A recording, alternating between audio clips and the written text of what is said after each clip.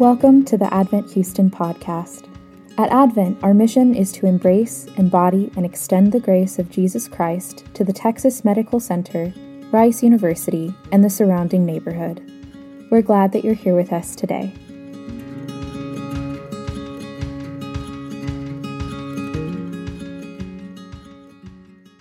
Well, again, it's good to be here with you all. We haven't had a chance to meet yet, my name is Taylor Leachman, the pastor here at Advent, and it is a joy to be gathered together this afternoon. And we're so grateful that y'all are bearing with us as you know we're only a couple months into this church planning thing, and so every now and then we catch new things and try new things, and so it's not meant to be kind of guinea pig oriented, but rather that it's part of the fun and the beauty of being a small church plant. And so we are actually, for our first sermon series, going through the vision and values of who we are as a church. The vision statement that we exist to embrace, embody, and extend the grace of Jesus Christ to the Texas Medical Center, to Rice University, to the surrounding neighborhoods. And we've since been going through the values recently, the 5 values of who we are and who we desire to be, kind of our aspirational values. And so we're actually on the last of the 5 this Sunday. But to remind us, the first was to embrace both truth and mystery. Right, that God speaks to us, but there are certain things, because we are creatures, that we can't possibly comprehend. And so when those two things kind of come in conflict with one another, it's meant to lead us to worship, not to haughtiness or pride. Secondly, to embody Jesus in kingdom ministry. That part of our reason for being named Advent is that we want for Jesus' model of coming to earth to be our own model for how we go out and do ministry. Third, we want to celebrate the good of God's creation. That we want to remember that far before Genesis 3 comes Genesis 1, right? Where God says that it is good. Number 4, we want to make informed disciples in everyday spaces of life. Recognizing that it's not through the extraordinary, not through all of those unique circumstances that we actually come to be formed more and more like Jesus, but it's actually the hours of our day. It's the days that we spend that add up into years that turn us more and more into Jesus Christ. And so this Sunday we're going to be talking about the 5th and final, which is that we want to extend the joy of the first and second Advent.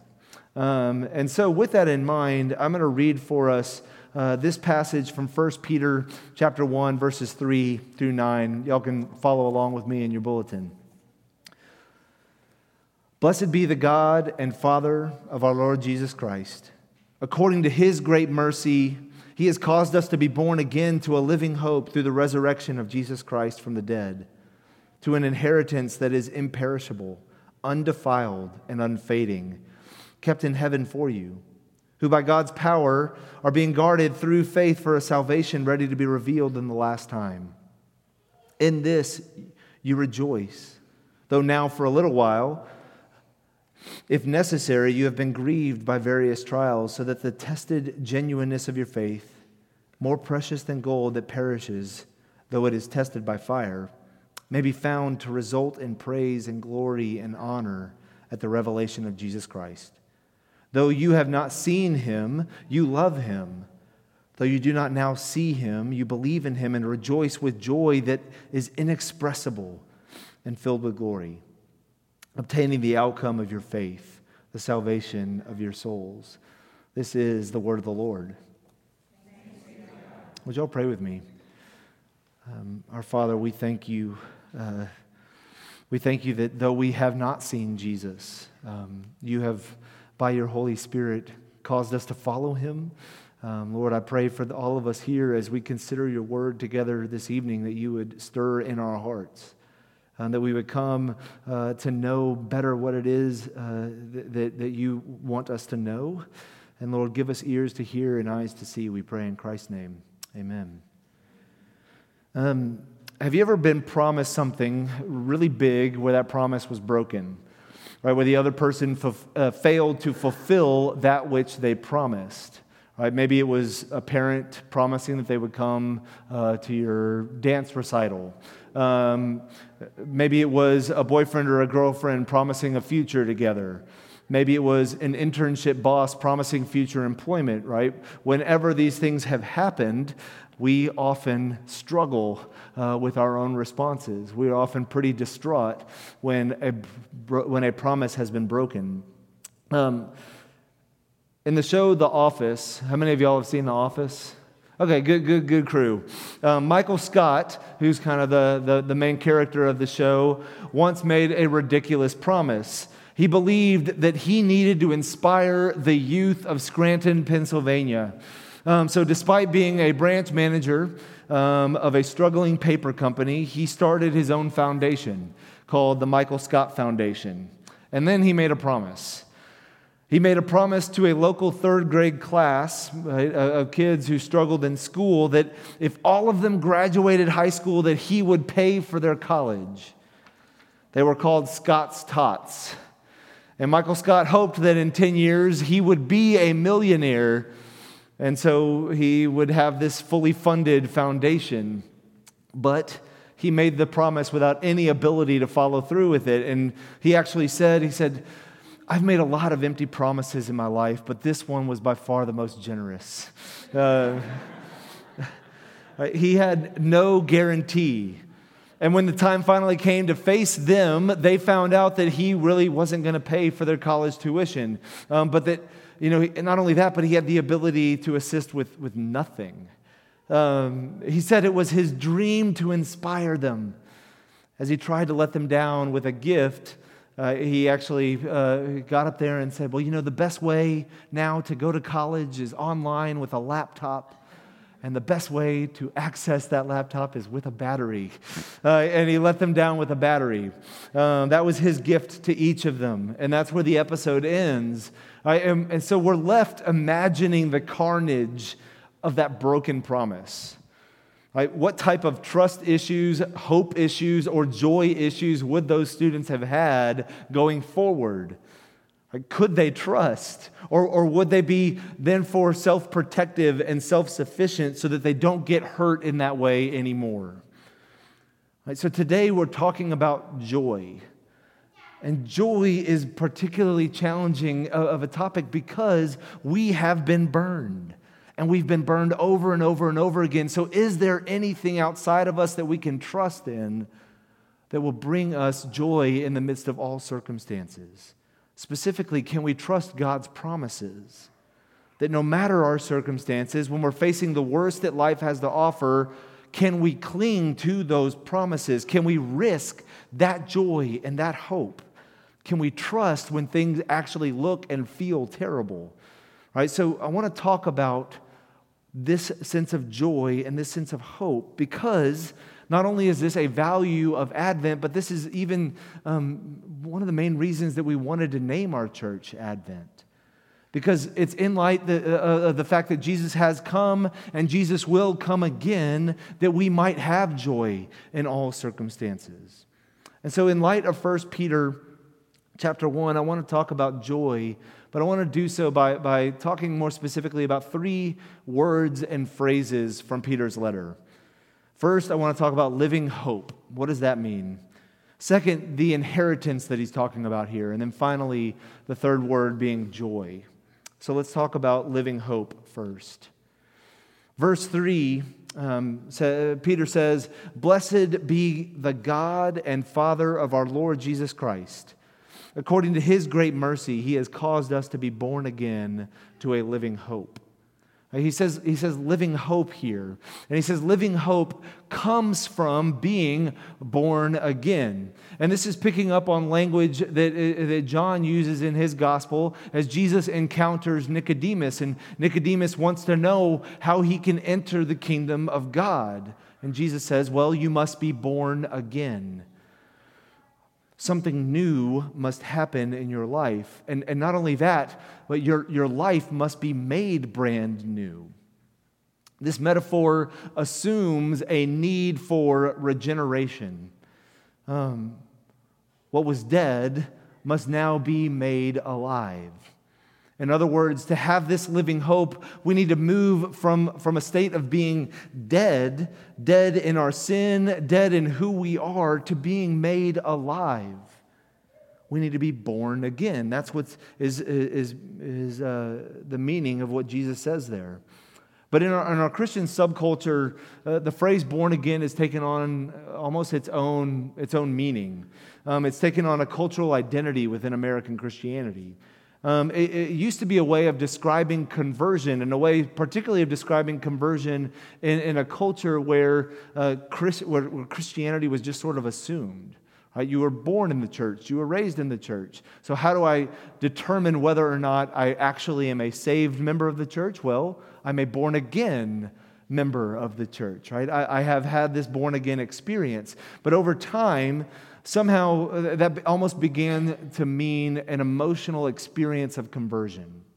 That it more and more had to do with the emotional response that we have. There was a movie called Jesus Camp. In 2007, it actually won the best documentary at the Oscars that particular year. And it's about a Pentecostal camp where kids were hopefully growing in their faith. At least that was the idea behind it. And it centered around the emotional manipulation of the directors of the camp and the instructors.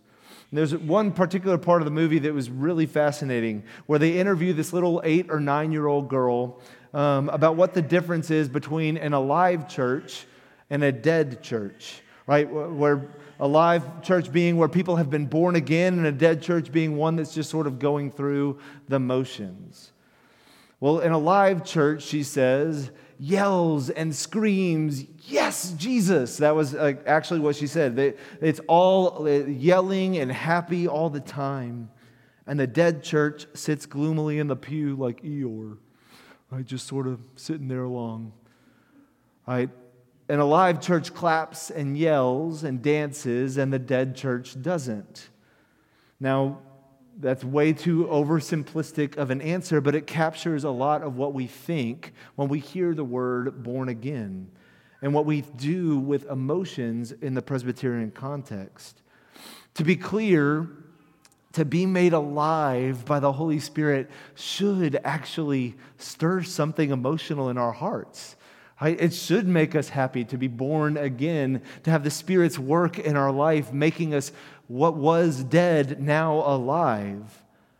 But at the same time, we also recognize that our lives of faith must be built on something more stable than just our emotions, or how we feel about God on any given day, or our ability to manufacture experiences that give us those positive, kind of happy-clappy experiences again and again. Right, so living hope initiates from regeneration, and it initiates from new birth, but it's not this one-and-done sort of deal. Right? We're not called to spend our lives trying to remember or to recreate those types of feelings that we had when we were first born again. Rather, the new birth gives light to a living hope, right? Meaning this new birth gives light to a vision of the future, where we're able to hold on to no matter our circumstances. Because though new birth should be an emotional high note, we don't actually live there. We come back down the mountain, right, of that emotional high. We experience the ups and downs of life. We experience rejection, sin, heartache, seasons of unknowing, seasons of waiting. We experience persecutions, typically small in our part of the world, but maybe social persecutions, or maybe getting passed over or having professional setbacks.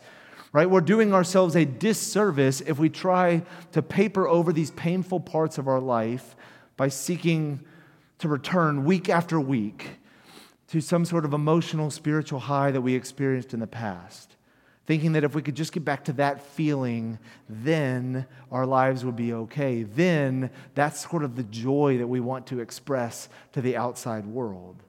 No, our hope doesn't come from continually reminding ourselves of our new birth.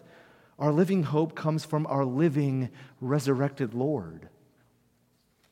Our hope is grounded in the fact that Jesus is risen, that he is seated at the right hand of the Father. And all who are committed to Christ by faith share in this new and very much alive life of Jesus. Our living hope is that we will participate in the future in what Christ has experienced now. He just does it before us. Right? Through our ups and downs, through persecution, through waiting, through rejection, through sin and heartache, we have this living hope. And we know this living hope through this new birth that we've been given by the Spirit. Let's talk about inheritance, the second aspect of this. Peter says that Jesus has caused us through his words to receive an inheritance, through his work, This inheritance is connected to the Old Testament promise that we read about in the Old Testament reading earlier, that Abraham and his offspring would inherit the promised land. Remember in Genesis, right, God was going to establish a people who would inherit a land, who would be a blessing to all of the nations, to all of creation. But there were stipulations to this covenantal promise. Abraham and his offspring were supposed to live like a set apart and holy people. But of course, right, the Old Testament tells us time and time again they failed to do that. Right? They can't do it, and neither can we. Right? In our spiritual death, in our pre-regenerated state, we cannot manage to live life like a holy people of God. We can't keep our end of the bargain in order to stay or to have or inherit the land that he has promised us. But just as Christ has caused us to be born again out of no merit of our own, out of nothing that we come and bring to the table, so he offers us this inheritance in the future, even though we haven't earned it. And Peter says that this inheritance is three things. He says it's incorruptible, undefiled, and unfading. It's incorruptible in that it will not decay. Right? Have you ever been on like a hike or a walk and you've smelled death before you saw it? Right? When something perishes, it begins to rot. And when it rots, it begins to stink. And Peter is saying that this inheritance from Christ cannot perish. It will not decay. It will not stink. But also that it is undefiled. Right? This inheritance cannot be desecrated. There's nothing that can be done to take this inheritance away. It remains pure. It remains holy. It remains sacred. Finally, it's unfading. Isaiah 40 reminds the people of Israel when it says, comfort my people. It says that they can be comforted because God has promised that he will reveal his glory to them. He will lead them on his own highway. And then Isaiah says that they can trust in his promises because though the grass withers and the flowers fade, the word of God stands forever. The flowers fade. But, in other words, God's promises never fade. Though a dozen roses look and smell amazing, their beauty fades after a few days and they begin to smell. But God's inheritance will never fade. It's as secure as the Lord's words themselves. So this inheritance that we will have, this promised land, the new heavens and the new earth that will be joined together when Christ comes again, that cannot be snatched away. And as verse 5 says, it is protected by God and all receive it by faith in Jesus. And it's this promised inheritance that Peter says that we're to hold on to, that we're to cling to. And these promises are what enable us to actually live out in joy. And so let's talk about that, our third aspect. What is the difference between joy and happiness? And when I was in college, in one of my psychology classes, we actually had a debate about this. It was deep philosophical discussion about the difference between joy and happiness, and is there any difference at all? And there was a group, actually, a small group of Christians, maybe 3 of us in this class, that said that joy and happiness were different, that happiness was sort of this temporary kind of emotional experience, and it was determined by your circumstances, and then that joy is a continual disposition, right? That you can be joyful no matter what your circumstances. And I look back on that, and I'm actually like, oh yeah, we did pretty good. It wasn't too bad. For a bunch of 19-year-olds. But Peter here is talking about joy in the same context as suffering, pain, and struggle. So he's obviously saying that it is not dependent upon your circumstances. Right? How can one be joy-filled, or how can we rejoice in the midst of suffering? Well, it's because joy is not a continual feeling of happiness. Peter acknowledges that as Christians, we won't always have it easy. Right? That once you become a Christian, the life's problems don't magically just disappear. If anything, sometimes becoming a Christian can make your life harder. Right? In this time period, Christians were subjected to physical persecution. And since so much of the economy revolved around participation in the Roman occult, it also made it difficult to make a living for yourself or to make friends with others. And Peter acknowledges these terrible circumstances. In verse 6, he says that these circumstances exist for just a little while. Right? And this isn't painting over the struggle with weightlifting type motivation, right? Pain is temporary, but gains are forever, right? Or something silly like that. That's not what he's saying here. No, he's saying that a day is coming when the present circumstances will cease. In other words, he's saying hold on hope, because it won't always be like this. He's reminding them that God is in control over their suffering. He's still in control. And while he doesn't intend life to be this way, he is using it for his ultimate good. So joy isn't ignoring our circumstances and pretending that everything is okay. No, it's a mature look at our surroundings, a mature and sober look at all of the struggles that we're going through. And it's weighing them on one side of the scale. And he's telling us, yes, okay, you have this on one side of the scale, but now take the other. And recognize what Jesus has done for you and what he promises to do again. One far outweighs the other. You don't gloss over the hurt, but you compare it to what is to come. Joy is saying that my current suffering, as painful as it has been and continues to be, is nothing compared to the gifts that I have been promised in the past. Right? That I know are mine now in the present because of Jesus, and that I have been promised in the future because of him as well. Right? The Christian has joy because of both new birth and because of promised inheritance. The Christian has joy because the current circumstances of struggle and pain are temporary. Because when Jesus comes again, right, in the second advent, we will inherit a true life of peace. We will experience this world as it was intended to be, where tears and sadness, where sickness and pain, where loss and grief, all of that will be no more. Where toil from work, disappointments and passed over promotions and coworker conflicts, all of those things will be no more. Where relationships with our parents, our children, our roommates, with our siblings, with our neighbors, all of these things will no longer be broken, where our relationship with ourself, our self-hatred or self-loathing will not be anymore. Because death, even itself, has been defeated. This is the inheritance that we've been promised. It's the light at the end of the tunnel that we're going through. And that gives us joy that we can experience and that we can feel even now. And as we think more about what it means to extend joy in light of Christ's first and second coming, we need to remember that our joy actually never comes from pursuing or focusing on joy itself.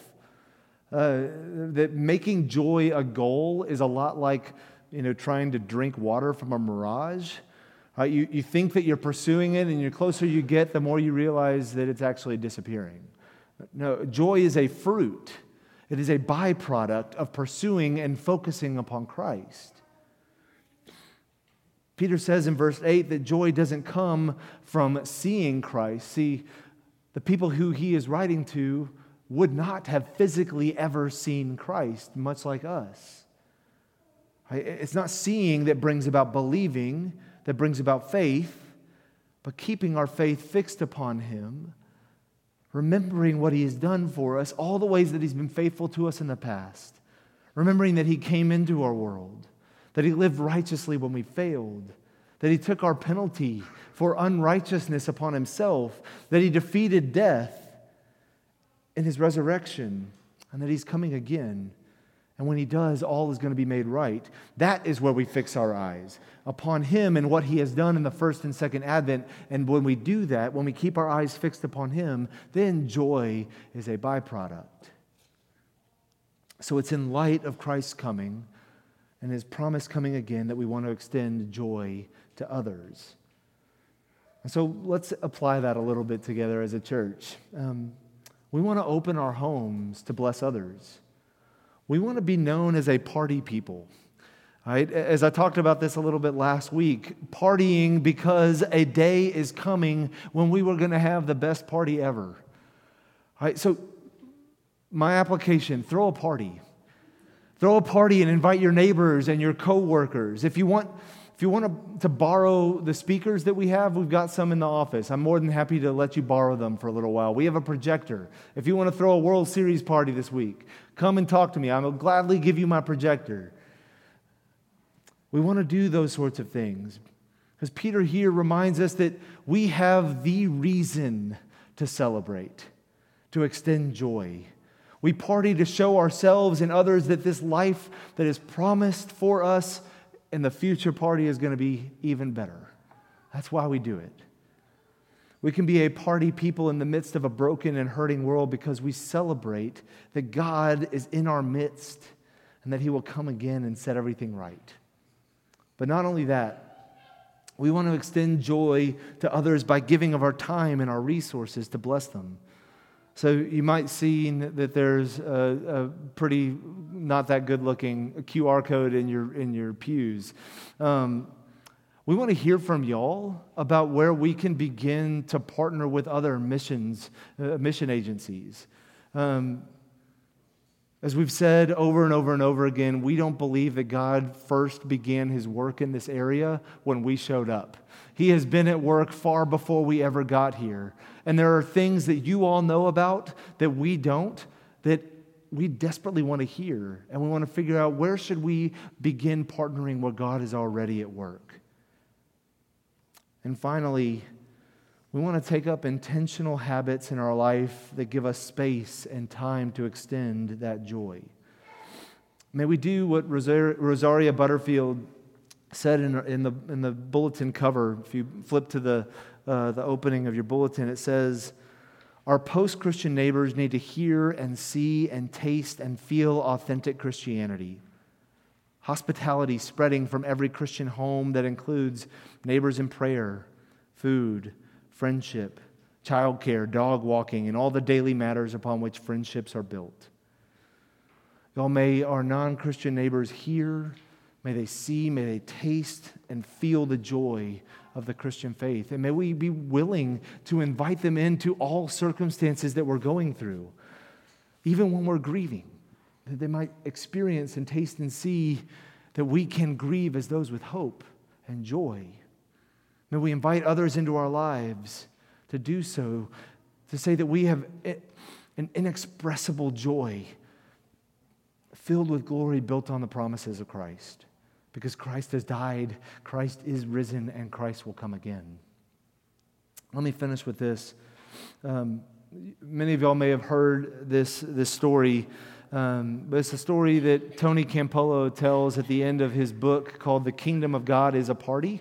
And Tony Campolo is a pastor, a sociologist, theologian, and he tells this famous story of when he was in Hawaii. And one night, because of all the time change of travel, he couldn't sleep. It was about 3 a.m, and he began to look for a place to go and just to be. And he found this little dive.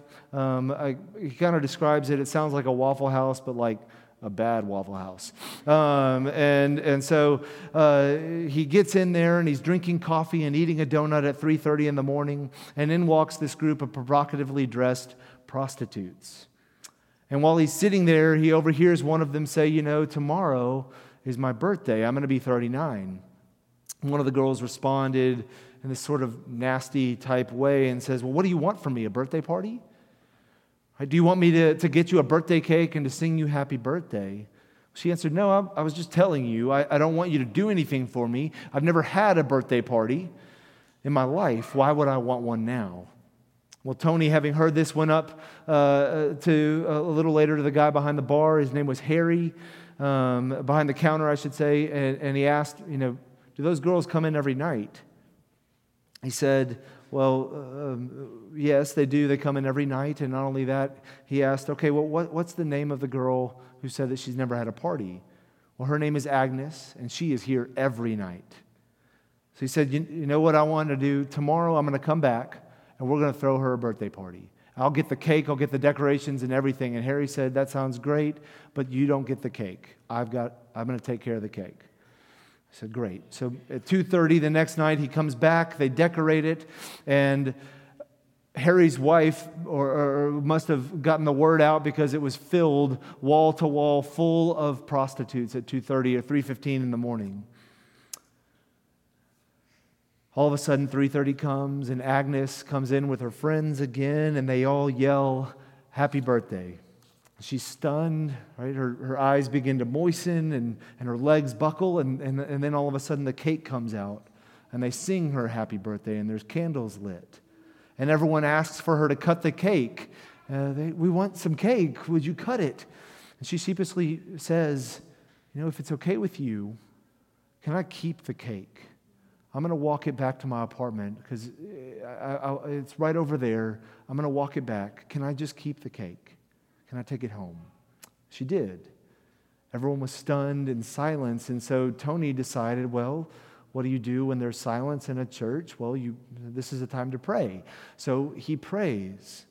He prays for Agnes. He prays for her salvation. He prays for her health. And after the prayer, Harry leaned over to Tony with a bit of anger, and he said, hey, you never told me that you were a preacher. What kind of church do you belong to? And Tony had the perfect response. He said, the kind of church that throws parties for prostitutes at 3:30 in the morning. And Harry famously said, no, you don't. There's no church like that, because if there was a church like that, I would go to that church. Y'all, may Advent be that type of church. A church that throws parties for folks who are struggling. For a church that throws parties for people who feel unseen, but helping them to see and taste and know that their Lord sees them, that He is in our midst, and that He is coming again one day. May we be those people who can say, taste and see that the Lord is good, extending the grace of Jesus Christ to them. Would y'all pray with me unto that end? Our Father, we are grateful. We're grateful for the kingdom of God, the kingdom that you are bringing, and that it is a party. Lord, that there's nothing that we've done to earn it. There's nothing that we've done to enter into it. But that Jesus is not only the master of the feast, but He is also our very invitation. And so, Lord, in light of all of that, we pray that we would be changed. That we would be a people who are filled with your joy, and that we would share that joy with one another. We pray in Christ's name. Amen.